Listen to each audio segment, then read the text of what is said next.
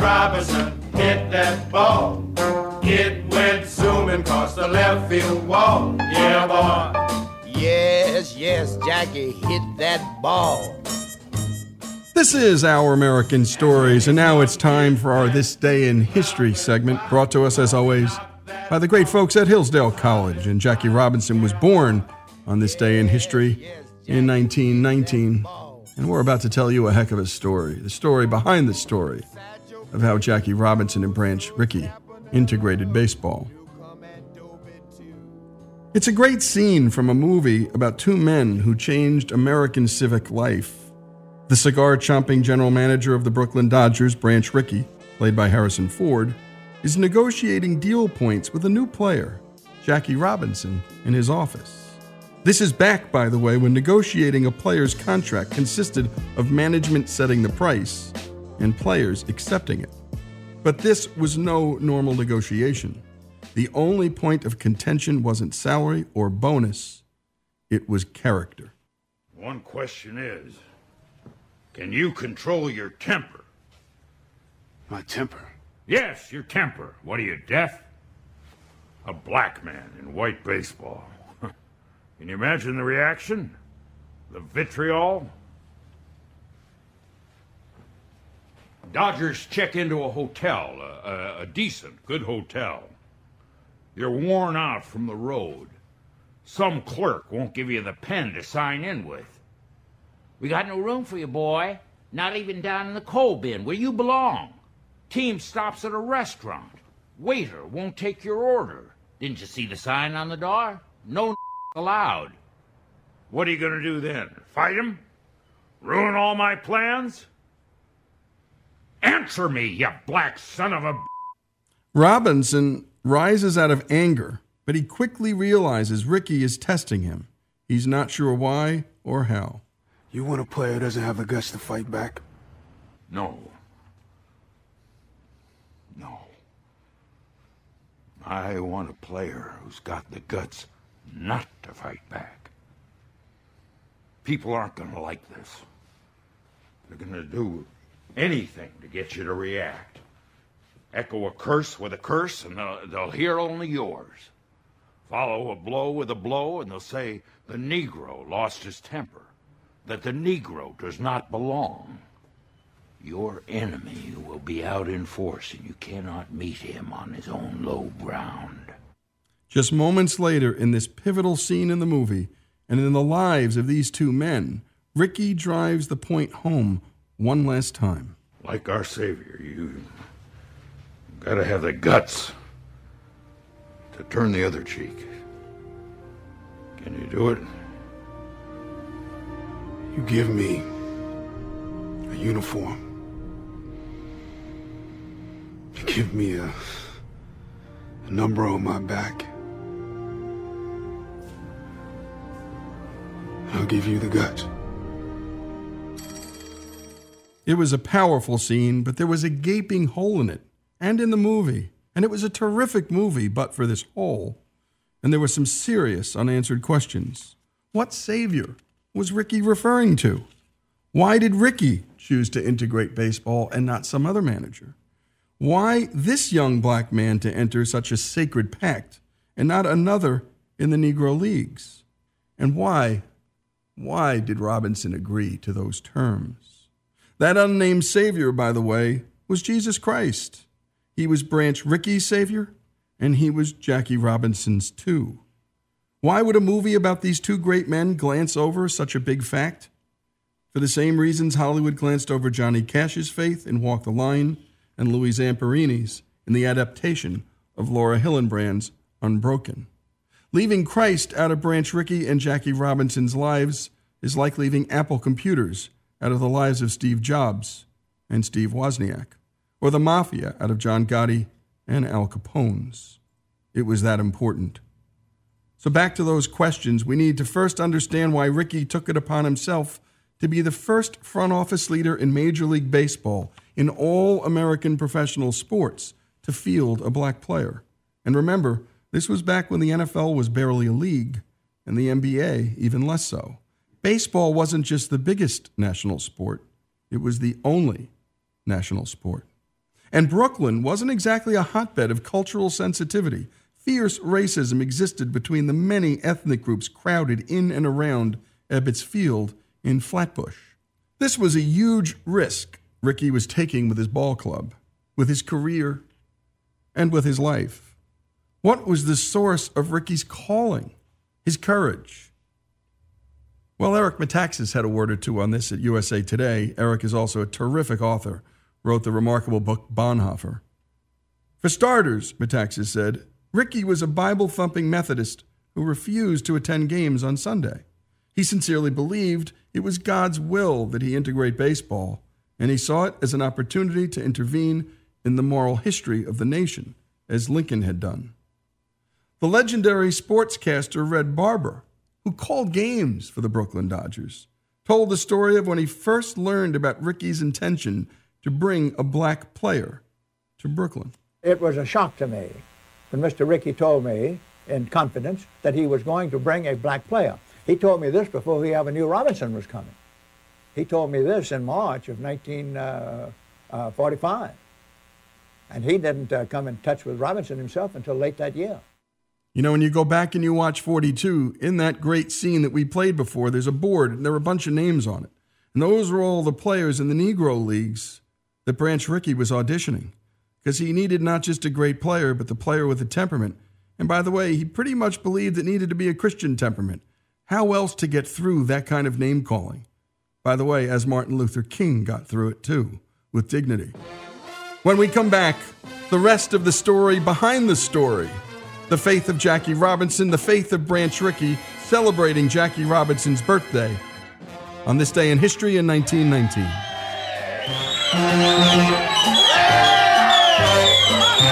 Did you see Jackie Robinson hit that ball?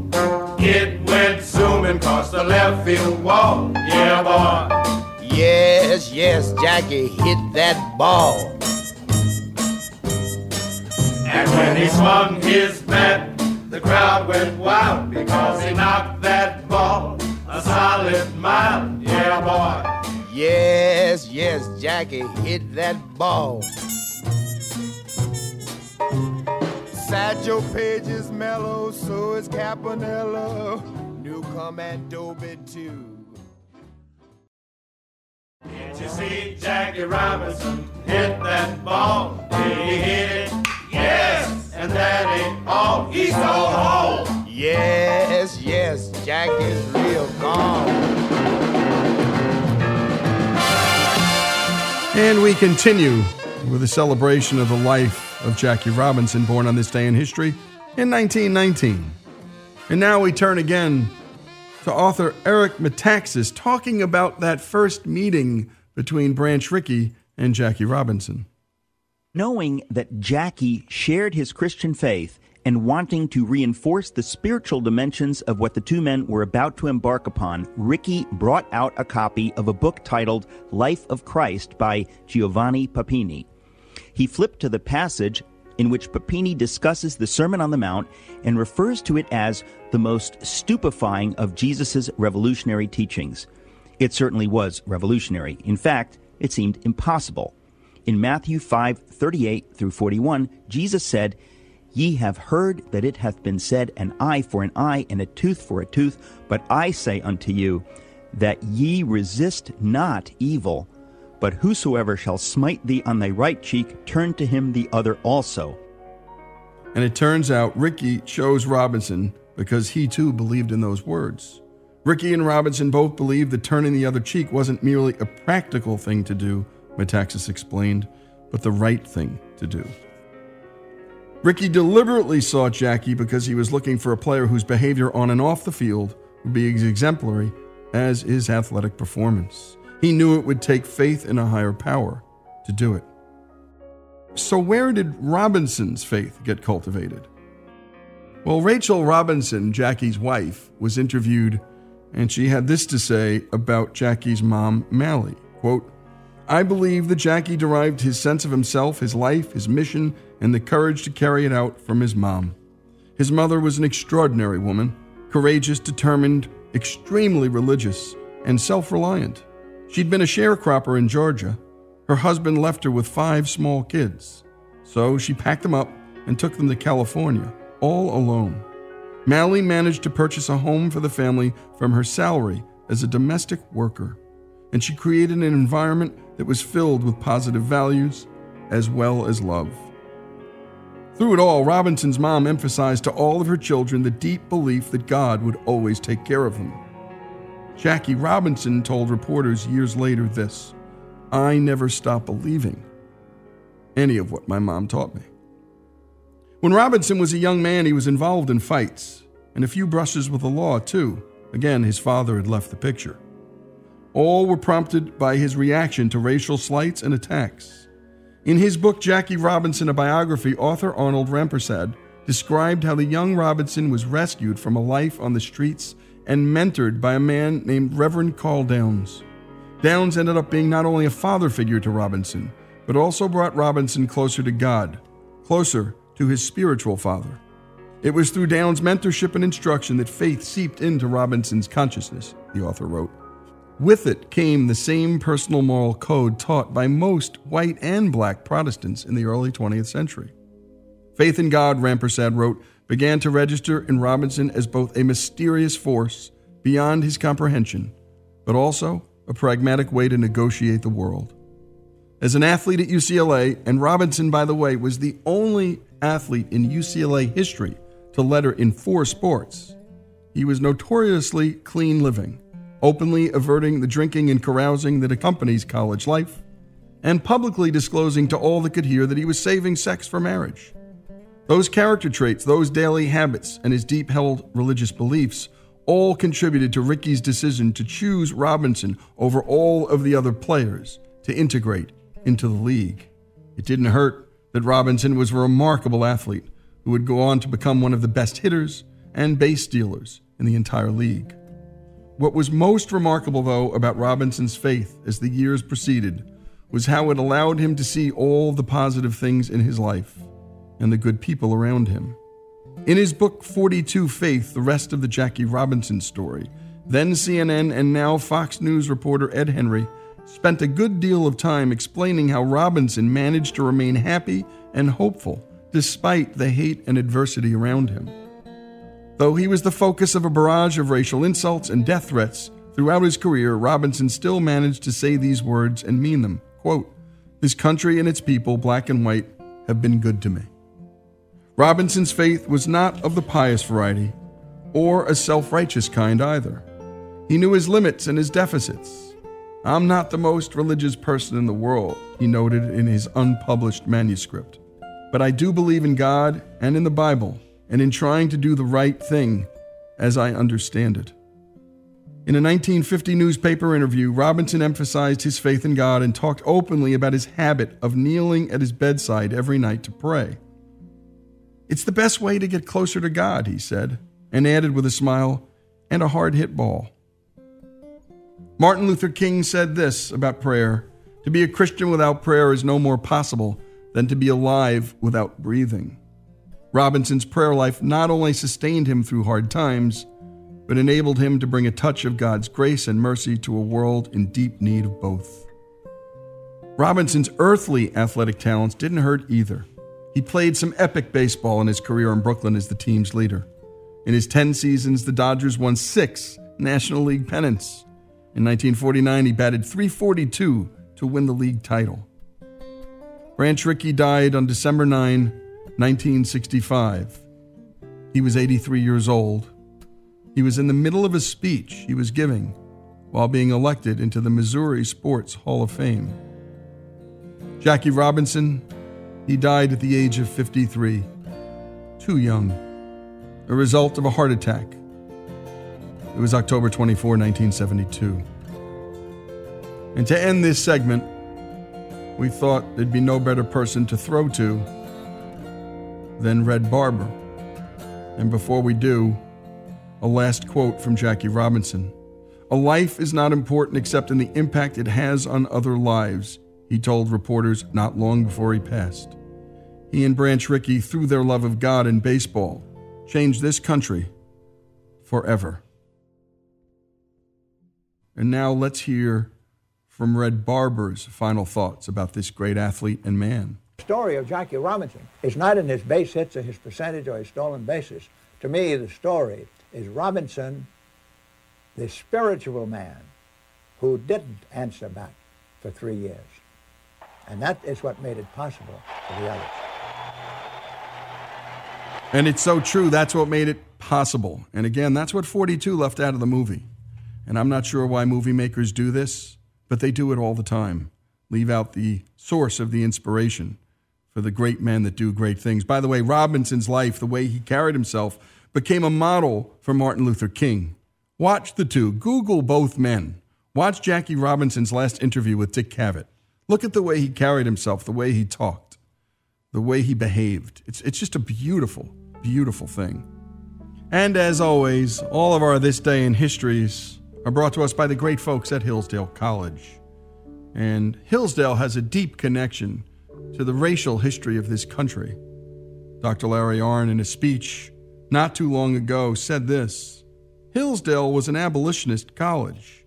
Hillsdale is an anti-slavery college on both Christian and political levels. On January 21st, 1863, Frederick Douglass gave a lecture in the college chapel titled Popular Error and Unpopular Truth. A report published in the Chicago Tribune, there was no transcript, described Douglass as saying that, quote, the Civil War was the logical sequence following the wrong of human slavery.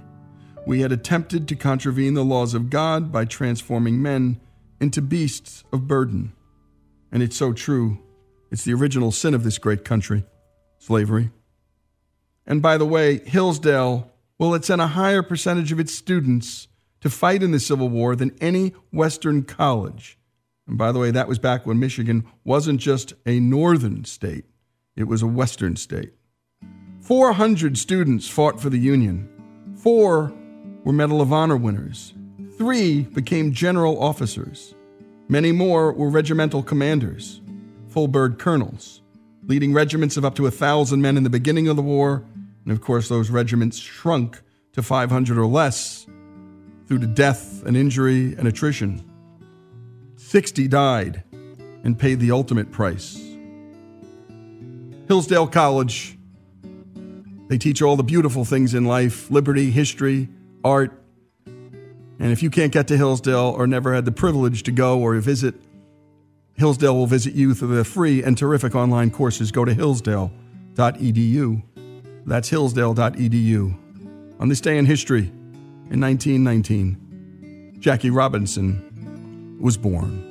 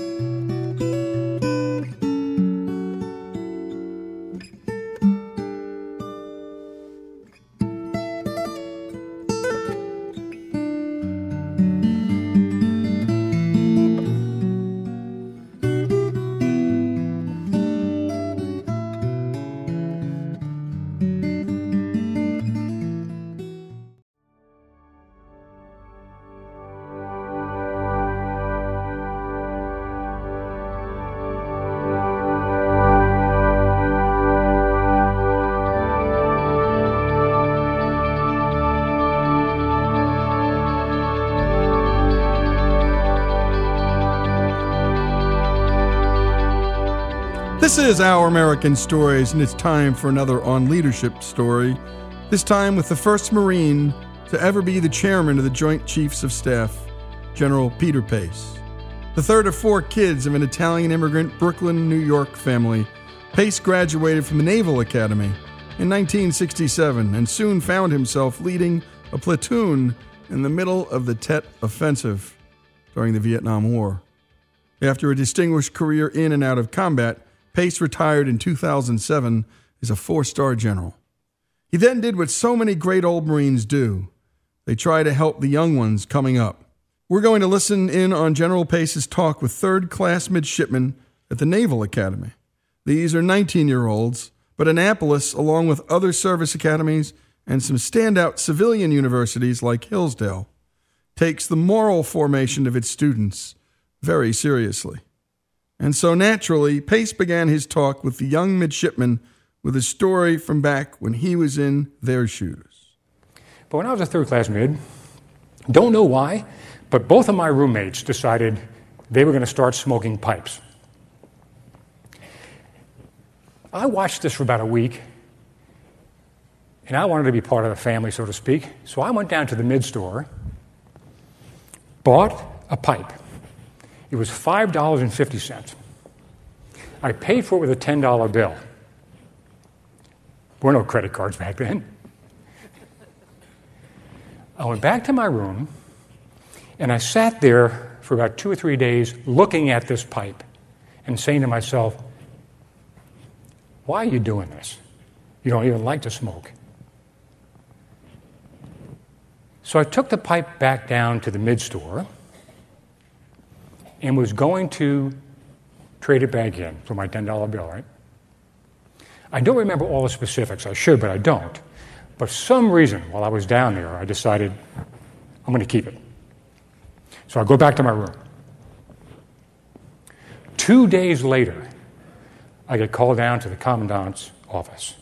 And he says to me, you have been accused of stealing a pipe from the midshipman store. Because there were no receipts, because we didn't do business then like we do now, I had no way of proving that, yes, I had been in the midshipman store with the pipe in my hand. Yes, I had walked out without paying for it that day, but I had paid for it 3 days before.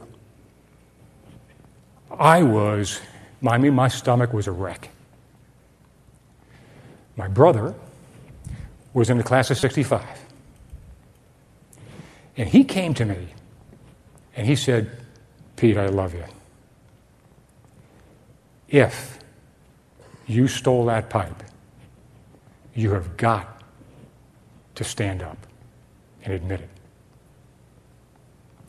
And if you did not steal that pipe, then you need to stand your ground, and I'm with you.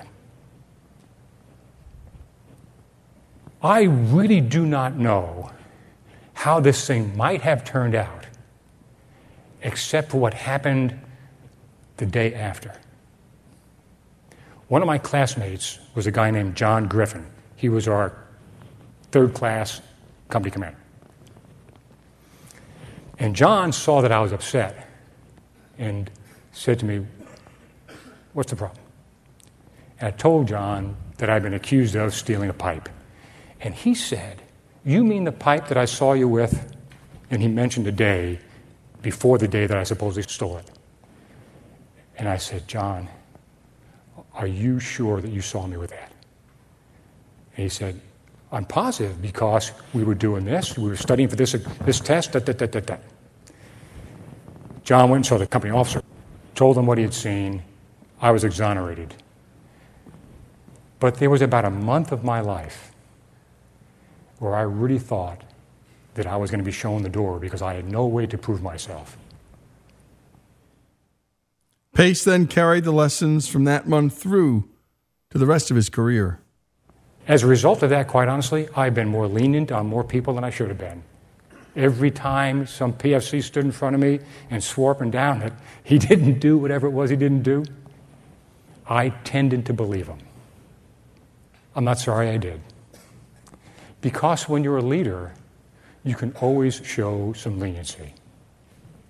If they deserve to be shown the leniency, you'll feel great about having been the leader who gave it to them. And if they don't deserve to be shown the leniency, they'll show themselves again, and you can kill them then. And great advice. After graduating from the academy, Pace quickly found himself leading a platoon of Marines in Vietnam in the middle of the Tet Offensive. And there, something else happened that also shaped his career and his life. We were on patrol. And an incredible young Marine named Lance Corporal Guido Farinero from Bethpage, New York, 19 years old, born in Italy, naturalized citizen of the U.S., was shot by a sniper right in the chest. I was holding Guido when he died, and I was absolutely enraged. Now, I had heard all the stories about people supposedly cutting off ears and doing things in combat that, weren't right. And I knew I would never allow myself or any of my Marines to ever do anything immoral or unethical in combat. When Guido died, I was enraged. I called in an artillery strike on the village from which the sniper round was fired. It takes a little while between the time you call for fire and you get it. During that time, my platoon sergeant, who was an E5 sergeant, but he was on his second tour in Vietnam, didn't say anything to me. He just looked at me. I could tell by the way he was looking at me that what I was doing was wrong. I mean, it just confirmed what I already knew in my heart of hearts. I called off the artillery strike before it was fired. We did what we should have done in the first place, which was to sweep through the village on foot.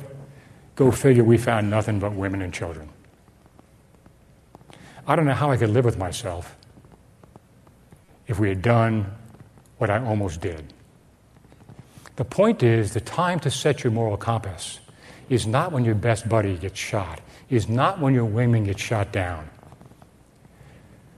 You will be morally challenged when you are least emotionally prepared to deal with it. Every day since, I have thought about who I am. I got my platoon together that day and apologized to them for almost doing what I almost did. And then every day since then, I have just thought through what's going to happen today that might be a moral challenge, an ethical challenge. 99.9% of the time, the things I could think of never happened. But it got me into a routine of thinking about who I am, so that when things that I hadn't thought about happened, I was able to take the 2 to 3 seconds, that's all it takes, the 2 to 3 seconds to think about, is this who I am, before executing. And when we come back, we're going to hear more from this remarkable speech. General Peter Pace, sharing stories from his life. I mean, these are confessionals of a sort. I mean, he was a hair trigger away from killing a whole lot of innocent people because he was just ticked off. And so, setting your moral compass, we can all hear words of wisdom like that. And by the way, we all need a sergeant like that who just stares at us. And by the way, that sergeant was going up against a higher rank. He wasn't saying anything, but he was through his silence and through his stare. And we all have that opportunity with our bosses, with people we know and care about. More on leadership. General Peter Pace's stories here on Our American Stories.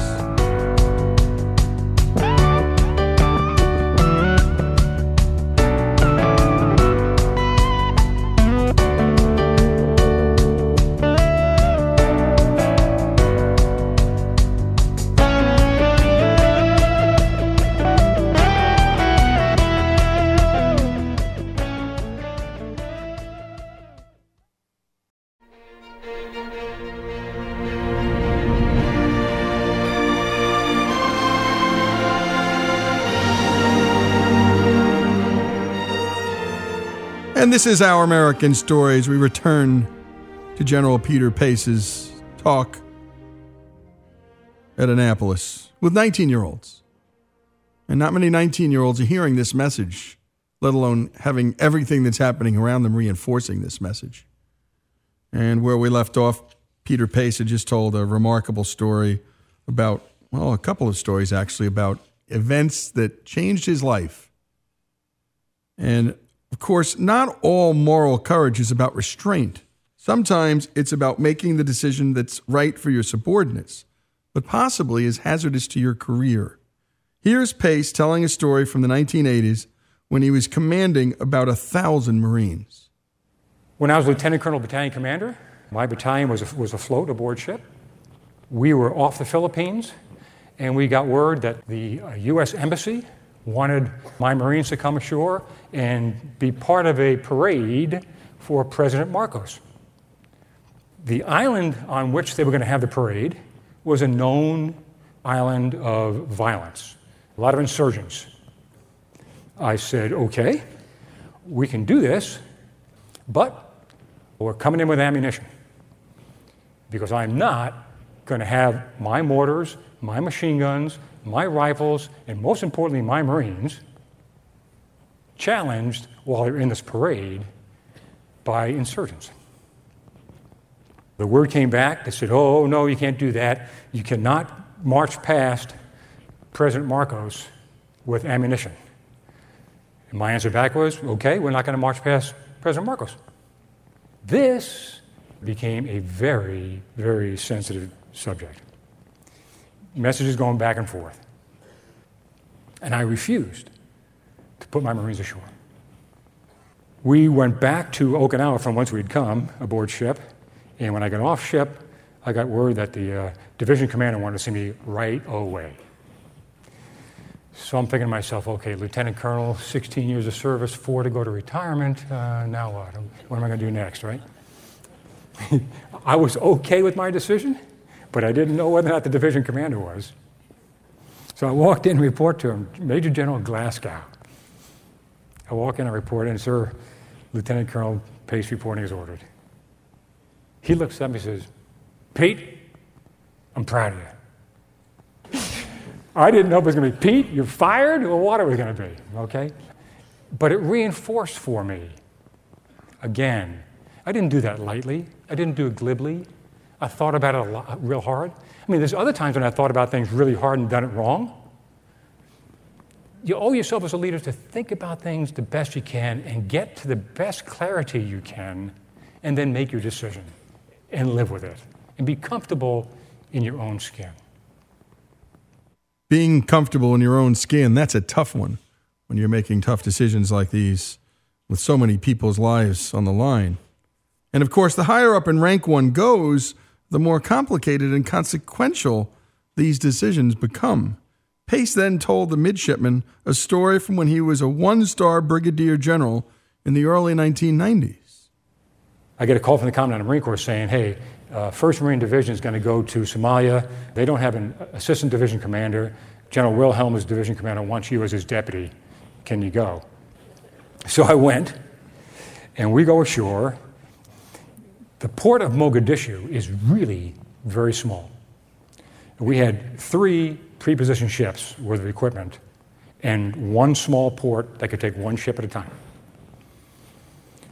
So the ships are coming in and out, and they're putting stuff on the deck and taking what they need. And because the port itself was so small, you couldn't leave stuff out. You had to put it all back. Whatever you didn't use, you put back on the ship. It went back out. The next ship came in. We're about to go attack a warlord's compound. He has T-55 tanks. Now, T-55 tanks are significant if you're wearing nothing but your uniform, but kind of pieces of trash if you happen to have your nice M1A1 tank. And you can stand off and take shots with your M1A1 all day long and kill T-55s before they get anywhere near where they can shoot. So we're feeling pretty good about this. General Wilhelm sitting in one chair, and General Pace is sitting in the other chair, and we're being briefed, and all of a sudden, the captain, tank company commander says, excuse me? The main gun tank ammo got sent back out to sea. This is the night before an attack. So I'm sitting there, and I have kind of a strange sense of humor anyway. And I mean, it was dead silence, and you could just see General Wilhelm. His jaws were you could tell he was about to go eat something. And I looked at him, and I kind of smirked, and I said, we should do this without ammo. Put yourself in the warlord's position. Do you think that he thinks that we're stupid enough not to have ammo? Wilhelm, who went from being totally pissed to being hysterical, says, you're right, but Now that we've had our yucks, we're saying, okay, fair enough, this is going to work. But just in case he doesn't believe that we actually have ammo, we need to make sure we've got Cobra gunships and all that stuff stacked up. So the ethical part of this was making sure we, in fact, protected PFC Pace. But the decision part of it was, we need to do this, and we can do this, and nobody would think we're that stupid. So we were that stupid, and we got away with it. Okay? Having shared some personal stories from throughout his 4 decades in uniform, General Pace then gave these midshipmen some advice for their careers. Grow where you are planted. You're going to get a chance 2+ years from now to put in your request for what you want to do next. Some of you are not going to get your first choice. The Marines and the sailors who are looking to you don't care whether it's your first choice or your 12th choice. They need you and they deserve from you that you be the best leader you can possibly be for them. I promise you, if you will ask for and fight for what you want in an assignment, and then go do whatever you're told to do, like it was your first choice, you will always get another great job as a follow-on job. Why? Because there are more great jobs than there are great people. You can drive yourself nuts worrying about what somebody 2 or 3 levels above you is doing that's not right. And there's not a darn thing you can do about that. So my recommendation to you is, stay in your lane. And an officer's lane, in my opinion, is what he or she is responsible to do, and an understanding of what your boss and their boss are doing, and an understanding of what your first subordinate and their first subordinate are doing. If you will focus on that bandwidth and operate as best you can every day in an ethical, moral way with integrity, your, in the case of Marines, your 40 Marine platoon will very quickly become a 200-man company, will very quickly become a 1,000-man battalion, because you're focused on the things that you are responsible for and over which you have some ability to have impact. And what great advice that applies to everything in life. Grow where you are planted. The general was telling these 19-year-olds. And there are more great jobs than great people. So true. Don't be in a rush. That was another one I loved. A great coach of mine said, don't be the boy in the rush. Stop rushing. And that's very little difference in that than grow where you are planted. Slow down, make the best of your situation, and learn right here. And by the way, one last story that would probably embarrass General Pace a bit. He's certainly not the sort to push this story himself. After his retirement ceremony at Fort Myer in Virginia on October 1st, 2007, General Pace went to the Vietnam Veterans Memorial in Washington, D.C. By the way, we did too. We sent our Hillsdale students there. And you can go to our website. It was a special Memorial Day celebration, and they talked to folks in front of that memorial, one of the most beautiful memorials in all of Washington, D.C. But Pace went to that memorial, the striking black wall engraved with the names of 58,307 Americans who paid the ultimate price in Vietnam. And onto each 3x5 piece of paper, he pinned his 4 stars, medal representations of his rank, his career, and his code of honor. And again, each of these 3x5s was for men who died in his platoon in Vietnam. On those cards, he wrote, "These are yours, not mine!" With love and respect, your platoon leader, Pete Pace. And there you have it, Peter Pace's story to the 3rd-class midshipmen at the U.S. Naval Academy. In a way, their stories too, all the fallen men's stories in Vietnam. This is Our American Stories.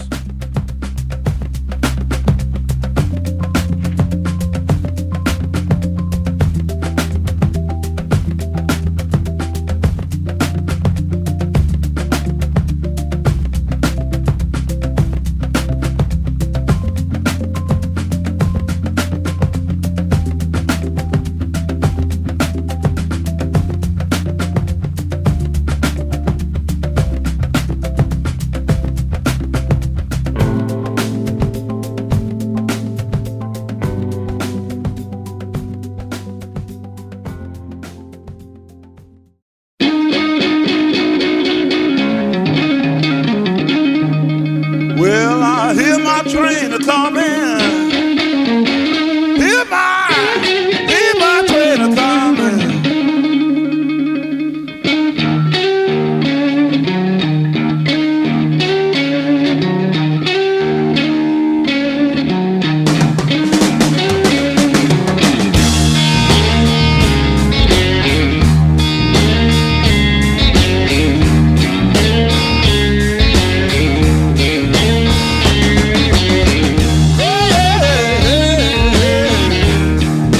This is Lee Habib, and this is Our American Stories, where we love to hear your stories about a loved one who's passed or about your very first job as a kid. And we've done a whole lot of stories from you and by you in your own voice. And today, well, this story is about a quirk.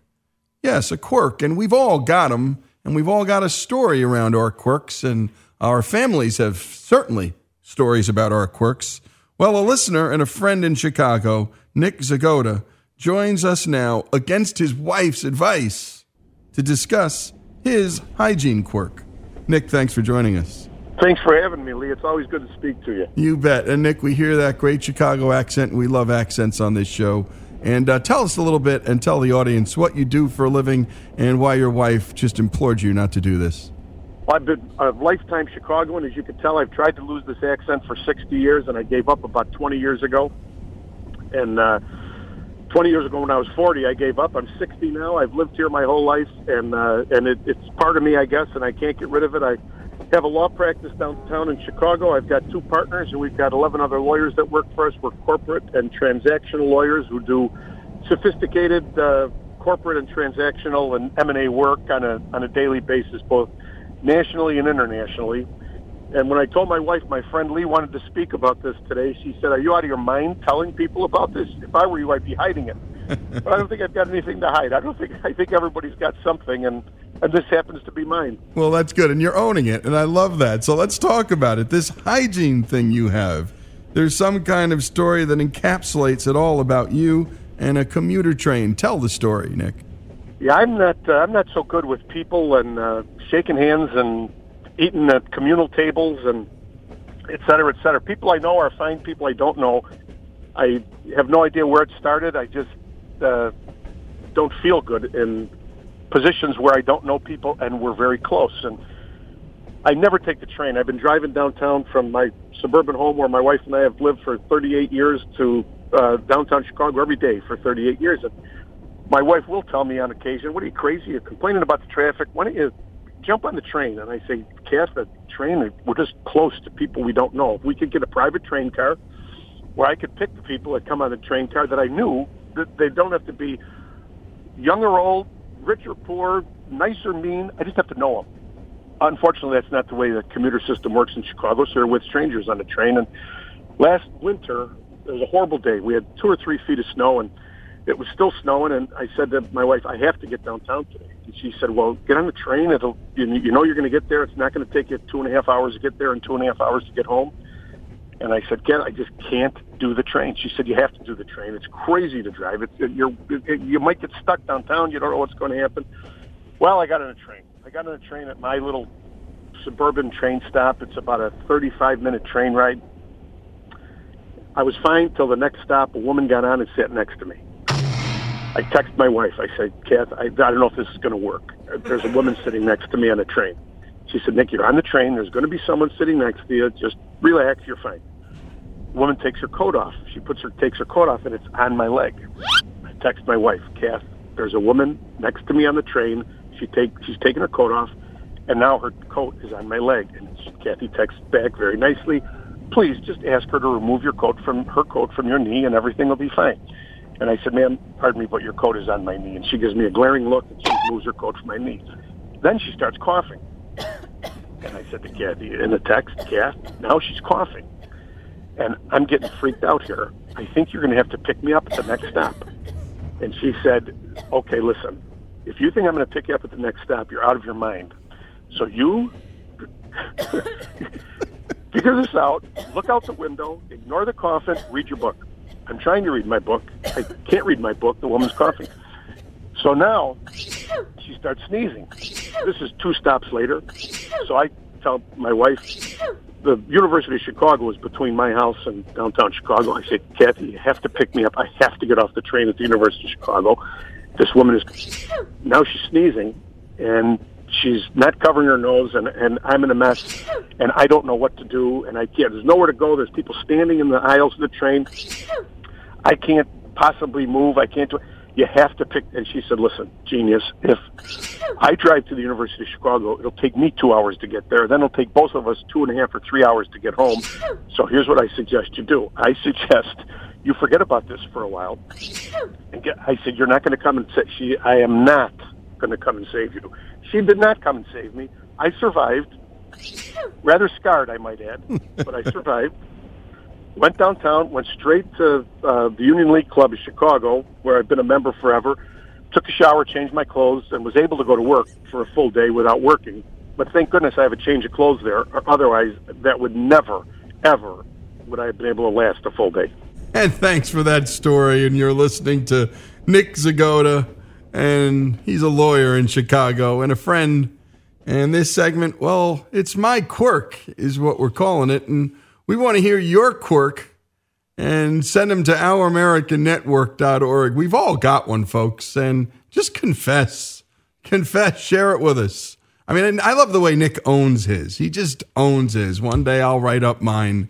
Mine's just as embarrassing as his, and it's got to be embarrassing. And so whatever your quirk is, go to ouramericannetwork.org. That's ouramericannetwork.org.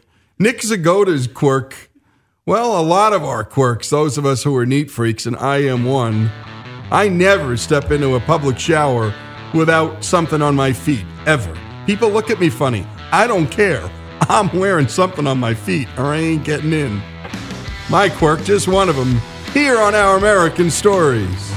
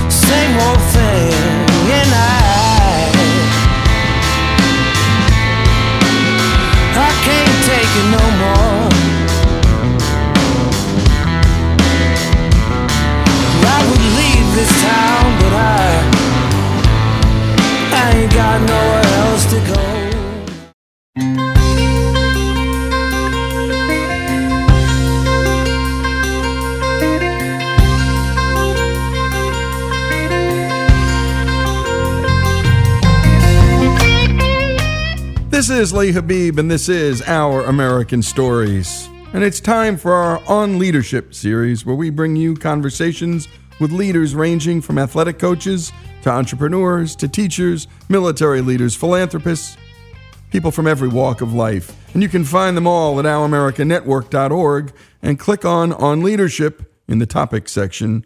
And our own Alex Cortez brings us this latest edition.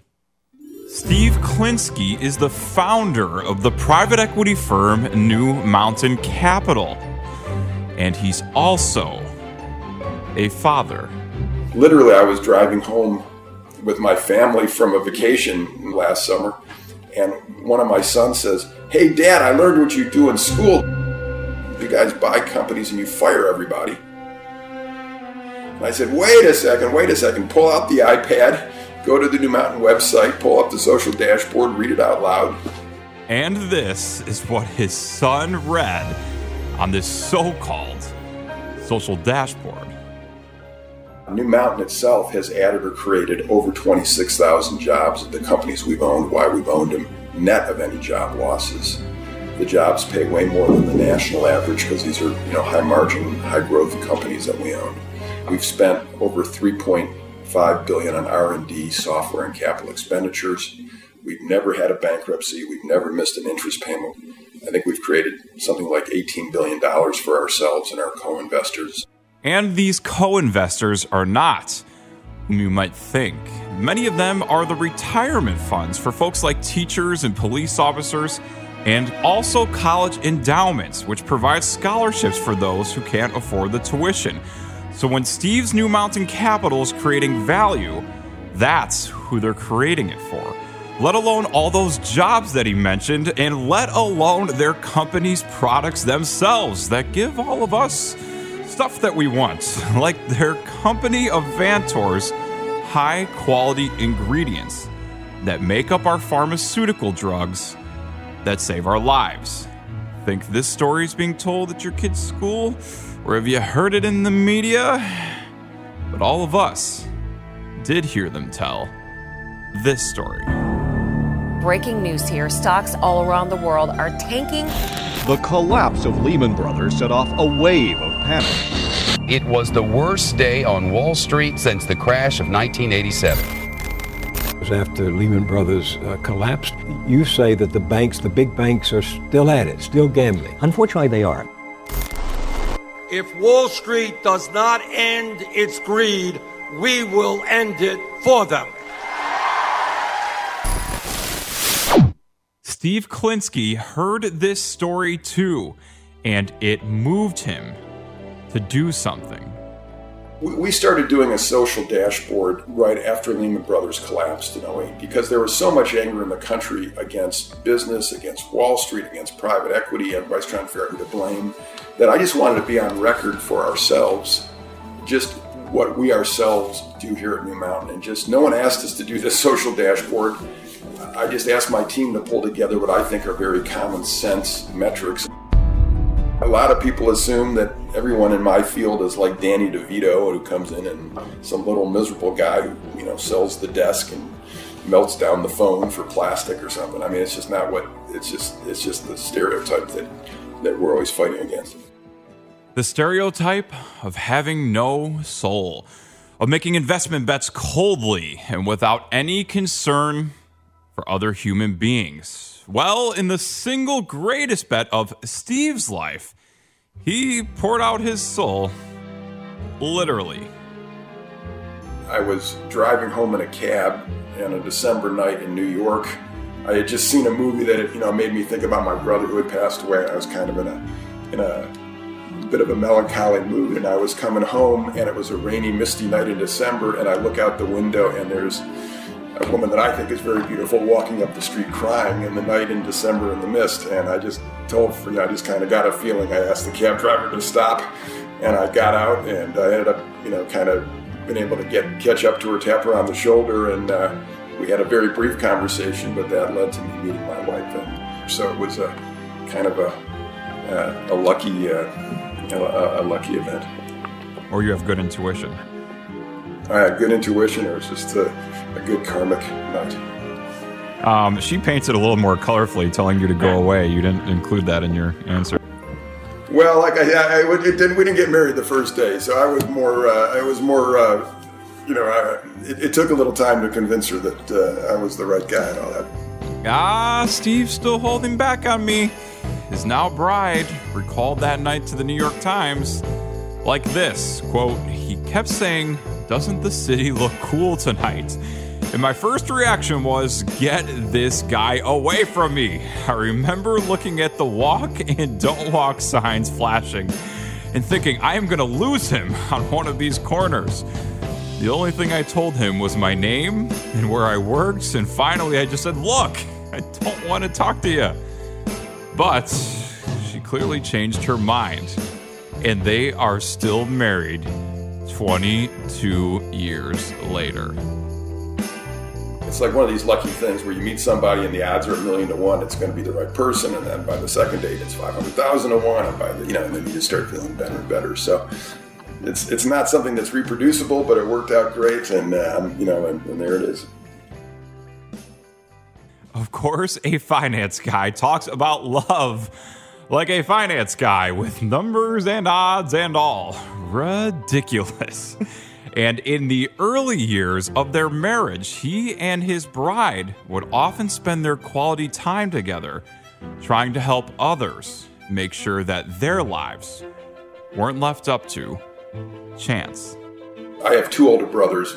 My oldest brother's name was Gary, and when I was in kindergarten, he was in 7th grade.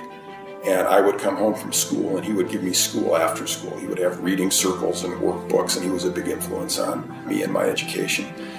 He passed away from illness when he was 29, when I was still in graduate school.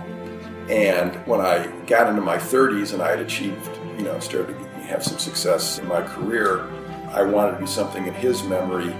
And I went out and started up after-school centers in a neighborhood of New York called East New York, which at the time, this was during the crack wars in the 90s, it was the highest murder part of New York City and the most dangerous. They had more murders in this neighborhood than the state of Nebraska. So it was a really kind of under siege neighborhood. And I had the notion, let's go to the most disadvantaged traditional public school in that area and create kind of a clubhouse in the school building after school to extend the day by 50% and do things in a fun way where it feels like thematic play. You're studying the rainforest and you turn the room into the rainforest with art, and you build a terrarium and you map the rainfall, those type of things. So we set that up in 1993, and that's still going today. And we're going to bring you more of Steve Klinsky's story after a few messages from our sponsors. And by the way, we love bringing you these stories from the private equity industry, like Steve's, that the rest of the media just isn't telling you. And not because they're in private equity, but because so many of them just have incredible stories, and stories that you wouldn't expect. By the way, it's why we do Shark Tank. I mean, in the end, that's private equity, private capital, private money, helping other private people live their dreams. That's what it is. And how the media has turned this into the people with that money are somehow evil. And again, this is why we love Shark Tank. Remember at the beginning of that show, we learned that all of the panelists started with nothing. Barbara Corcoran, who we're going to do an hour on, her life is so remarkable. I mean, she was a waitress, and she got a husband or had a guy in her life who just told her she wasn't going to amount to anything. She built up a pretty sizable real estate business with him, and then he walks out with some younger girl. And she's like, what am I going to do next? Starts her own company. Now, because of that success from the sale of her company, she's helping other entrepreneurs live their dreams. And that our young people don't know this story, that the American people don't know this story about capital, the humankind and the money kind. Well, it's tragic, and we're going to do something about it here on this show. By the way, we've told a couple of other great stories on leadership as it relates to private equity. Go to ouramericannetwork.org. One of our favorites was Madison Dearborn Partners founder John Canning's story of handling the horses at a Jewish summer camp, even though he never interacted with a horse in his life, and even though he wasn't Jewish. And today, by the way, John is one of the biggest supporters of Catholic schools in Chicago, even though he's an atheist. And this is what we love about these stories. And of course, our favorite, Robert Agostinelli's story, and he's the founder of the Roan Group, a big private equity firm. His mom worked 3 jobs to put him through school. His father served in Korea and took a bullet through his jaw. And Robert worked for free at his father's gas station and then went on, with all of his wealth, to make the National Memorial Day Parade a reality for our vets. These are the people who so many people in the media just don't like, and who we love and we know the American people will love. This is Lee Habib. Steve Klinsky's story, here on Our American Stories.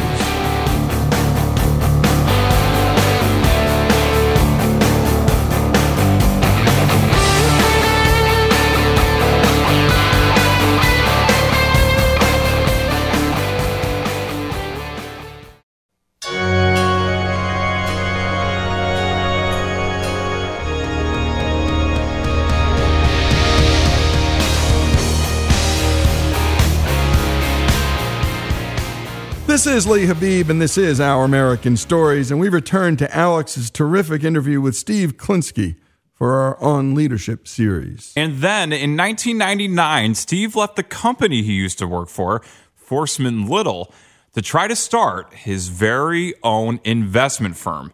And by coincidence, something else happened at this same time.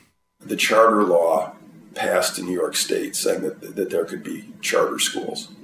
And I didn't really start New Mountain and have any money for it until January of 2000. So there was a year when I was thinking about New Mountain, but what I was really doing was working harder than I've ever worked in my life almost on charter schools. And I decided to get very involved in the charter movement as an extension of the concept that I had done in after school, that if it worked for 3 hours a day, wouldn't it be great to have the regular school, be able to influence that. So I got very, very involved in that whole movement, ended up organizing the first charter school in the state.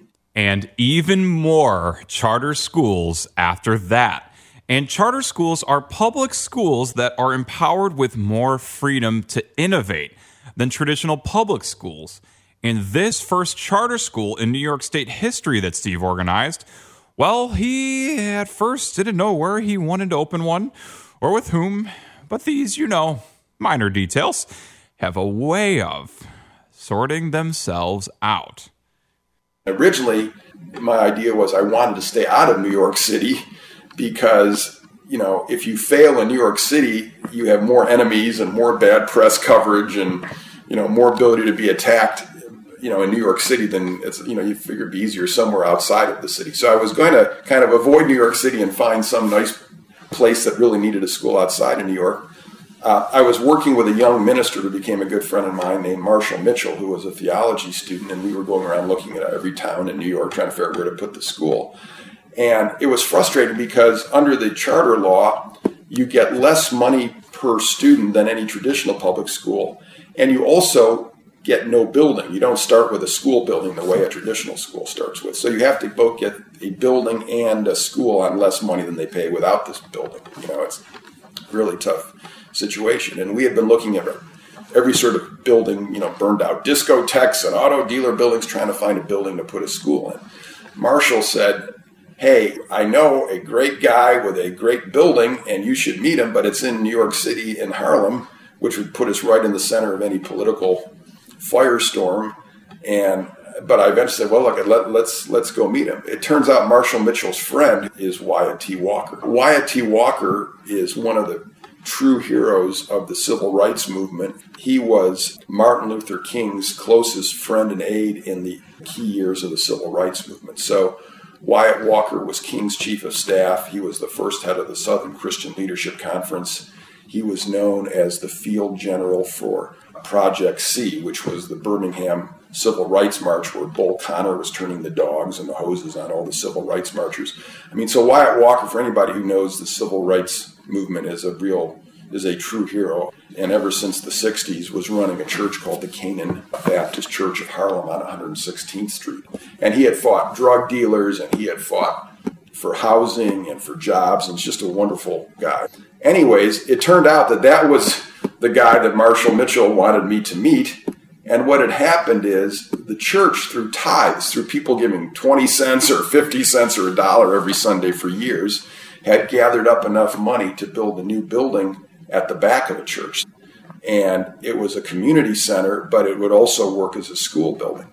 And, Dr. Walker had been fighting every social problem in his area, and he was also wanted to fight for better schools because he had seen that decade after decade, the schools had been failing, traditional schools had been failing in Harlem for his kids and for, all the neighborhood.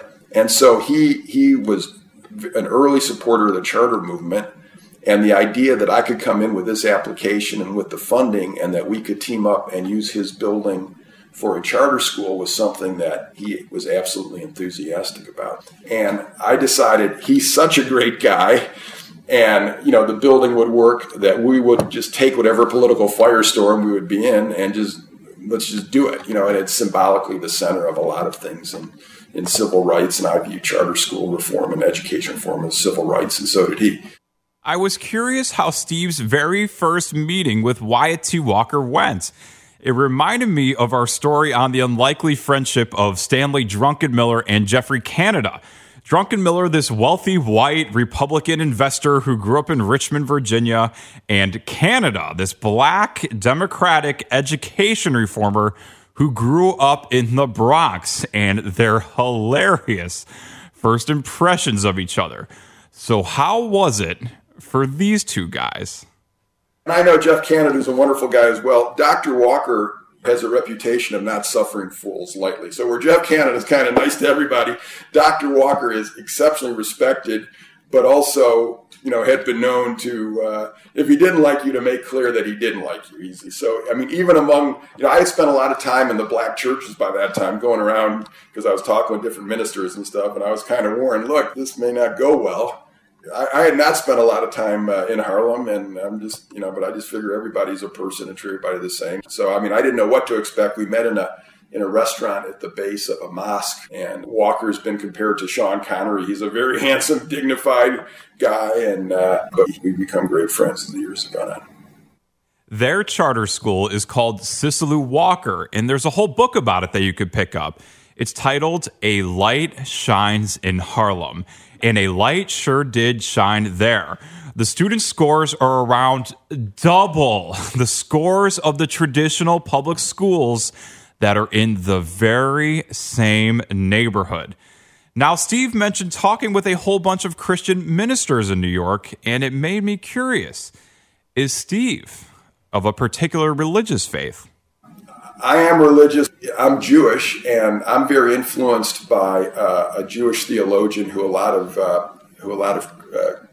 Christian divinity schools like as well. There's a guy named Martin Buber who was a philosopher last century, and he basically made the argument that the purpose of mankind, that there's essentially a drop of divinity in every person and every aspect of life, and the key is to try to bring that divinity out, to hallow, Hallow, every person and every aspect of life, and that's the way people should live their life. So, and that everyone's path is different on how to do that.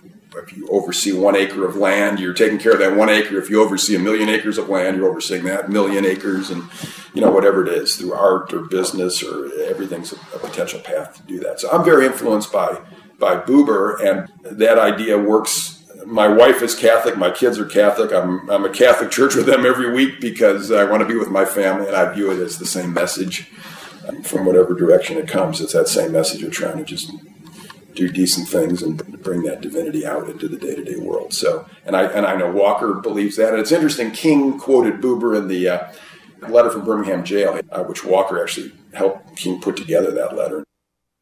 And by the way, Martin Buber's I and Thou may be as important a book anyone could ever read. It's beautiful. And that's why you hear someone from private equity who's married to a Catholic say, I want to bring out the divinity in every walk of life. Again, you're not used to hearing, quote, money men talk like this, but that's them too. And there are good guys who are rich, and there were bad guys who were poor, and it's just all around. And again, we want to bring out the best in every walk of life here on this show, and you hear it from every walk of life and from every walk of life in this show. And we think beauty is everywhere and that God is everywhere. And for those who don't believe in God, that's fine too. We're not excluding anyone here on Our American Stories. And when we come back, the rest of the story, Steve Klinsky, our On Leadership series. And again, go to ouramericannetwork.org to capture all that we do on leadership, music, sports, history. More on Steve Klinsky's life after these messages.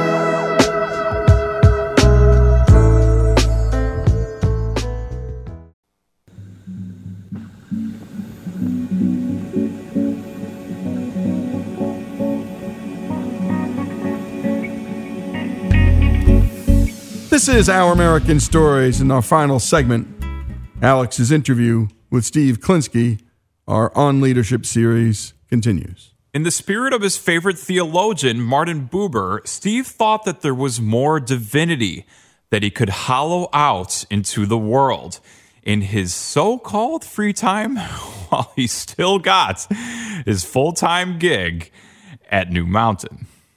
I was at dinner with some friends back in 2012, and someone said, "Why is college so expensive?"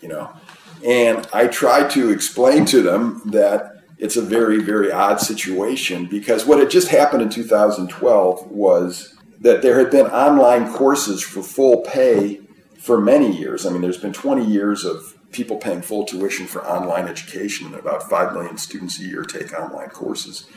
But back in 2012, some of the best schools like Stanford had started to give away online courses for free, and they were getting lots of students, but you couldn't get credit for it. So you had this odd system of expensive courses from maybe unknown schools at a lot of cost, or great courses from great professors at no cost, but you couldn't get credit. So you needed to figure out a way to get free courses for credit. And I tried to explain that to people, and no one was really working on it. And I said, well, I'm entrepreneurial. I've started a lot, New Mountain and companies and lots of, and charter schools. Let me start thinking about it. Those free courses from places like Stanford and Harvard that Steve mentioned are called MOOCs, and they don't give out credit for them out of a belief that it would diminish their brand. If everyone was able to get credit from Harvard, then Harvard wouldn't be seen as an elite brand. It wouldn't be Harvard. So how do you get great instruction for free plus credit? It sounds like an equation that doesn't work. But Steve had an idea, and it came out of his discovery of this little-known thing called the CLEP test, and I had never heard of it. CLEP stands for College Level Examination Program. And like advanced placement or AP exams, passing them can get you credit for college. But unlike AP exams, which you can only take if your high school offers AP courses, anyone can take the CLEP exams, and at any time of their life. And thousands of colleges already accept credits from CLEP exams.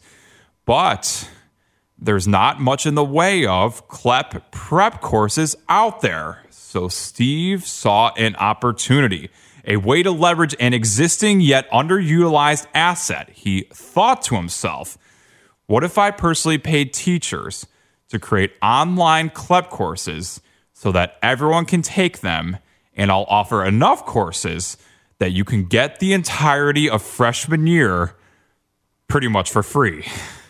The only cost is $85 for each CLEP exam. That's less than $1,000 for a full year's worth of credits.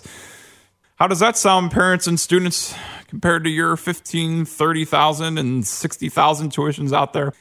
And by the way, you can actually get it completely for free right now. Steve is paying for the first 10,000 exam fees and is hoping more donors join him in these sponsorships. Given what I've said, you probably already found their website by now. But if you haven't, it's modernstates.org. Steve's hoping that it'll save students and their families money and also enable folks who couldn't afford college to now be able to. 1/4 of the cost can now be gone for you, vanished into thin air. But I gotta admit, when I first heard about what Steve was doing, there was one part of this whole thing that I was pretty skeptical about. Talk about how the education industry has responded to this. I can't seem to think that they like it in terms of, I know you've said otherwise from what I've read, but if you just think about it, don't they want people butts in their seats paying for tuition? We have gotten wonderful support, not opposition at all, from every major system we've talked to. So, for example, the first system we talked to is the State University of New York. which is, I think, the largest public university system in the country, maybe that or California. I think it has 480,000 students or something like that. And they were extremely supportive right off the bat because, yes, they want students in seats, but they also, and we're an on-ramp for students to get into their seats. And they're under all sorts of social pressure to make college more affordable. So they've been great advocates of the program that this is one good way to do it. And so they've been very supportive. Texas State has been supportive. The public schools and colleges in Tennessee and Ohio. I don't think there's anybody we've spoken to who hasn't been supportive. Which is awesome to hear. And even more awesome is what this thing called the internet, combined with someone like Steve's generosity, can now allow. Look, if you like Mozart, you don't have to go to the Viennese Opera House, and buy a seat at the Viennese Opera House in Vienna, and you don't have to go to your local orchestra and have them play Mozart for you to hear from your local band. You can listen to the Berlin Philharmonic play Mozart on Sirius Radio or Spotify or just over the air, whatever. There's lots of ways to hear great Mozart for free, right? That's just the way technology has evolved. The same idea can work for college courses where what we've done is we've gone to the very best professors we could find and had them teach a course for us, which is now online and available. Once we've paid to do the course, it's like a movie's been done or a YouTube video's on YouTube. Anyone can watch it now. It doesn't cost us any more to have 1 million people watch it versus one person watch it. We no longer have to settle for a mediocre or subpar teacher or school. If that's what happens to be in our physical area, we can have the best, and we deserve the best. One of the reasons I felt kind of compelled to do the idea is I do think it has a chance to help a lot of people, and I think it could be just a very, very big payoff for any charity that I give. So, I've had good success in my career. I was able to put this whole thing together for the single-digit millions, and it could help many, many, many people. So if it helps 1 million people save $1,000 a course, that would be $1 billion of value, and it could help way more than 1 million people. According to my back of the napkin math, if every single potential college freshman did this, the American people could save $100 billion in costs. Now think about that for a moment. For a charitable gift of less than $10 million, you could save upwards of $100 billion, 10,000 times Steve's investment. And say if it's only the 1 billion savings number that Steve mentioned, this would still be an insane return, a 100 times return, and a return not for Steve personally, not for his bank account, for our bank accounts. Again, I'm not in government. I didn't have to wait and convince people to spend $60 billion on community colleges or any other sort of taxpayer subsidy. It's just nice where you can do things as a private citizen and not need help from anybody. The quintessential American spirit. Go west, young man. And modern states isn't just some theoretical pie-in-the-sky thing. It's already helping out real people. We actually are calling up the students as they pass and getting the story. So the first student who ever took a Modern States course and then passed the CLEP exam so he could get college credit is a 17-year-old homeschooler out in Oregon. So I called him up to congratulate him because he was the first one. And he took a chemistry course from a professor from Columbia for free and now has college credit at 2,900 major universities. I said, "You plan to go to college?" He says, "No, I want to be an electrician." And so he just was, but he's now taken, I think, 2 more of our courses and passed 2 more college credit exams. So he's a great story. And the rest of the people I've talked to by my team, talked to another woman who's a working mom, has a 1-year-old baby, had to drop out of school to work and take care of her baby. And she stays up late at night and is getting these college credits and courses done, I think at 1 in the morning, because you can take these courses anytime and at your own convenience and play them back as much as you want. There was another guy we spoke to recently who's 26, was almost done with college, ran out of money, had to drop out, was 1 credit short of getting his degree, came to Modern States, got the course done. We paid for the CLEP exam, and now he has his college degree. So there's just some great It's for all type of people. There are 50-year-olds taking it. We just talked to a 13-year-old. There's some prodigy 13-year-old in Arizona who is taking college courses at age 13, and so it's for everybody. But why is Steve doing all of this when he doesn't have to? Well, look, I believe everybody wants a meaningful life, and it goes back to any way you want to think about, humans and the purpose of being a human. It has nothing to do with being a Wall Street guy trying to, or anything like that. It's just, I think everyone is looking for their own path to have a meaningful life. I try to have a meaningful life in all sorts of ways. I think, obviously, my family is very meaningful to me. My work life, I think, is proper and meaningful. And this was an idea that I thought was eminently achievable that could also be a good thing to have done in my life. And, Dr. Walker is doing meaningful things in his life. The school teacher teaching the kindergartner and really giving that kindergartner personal attention is having a meaningful life. Someone who gets up in the morning and takes care of their kid is having a meaningful life. This is just one thing that, that I could do as that part of it for me.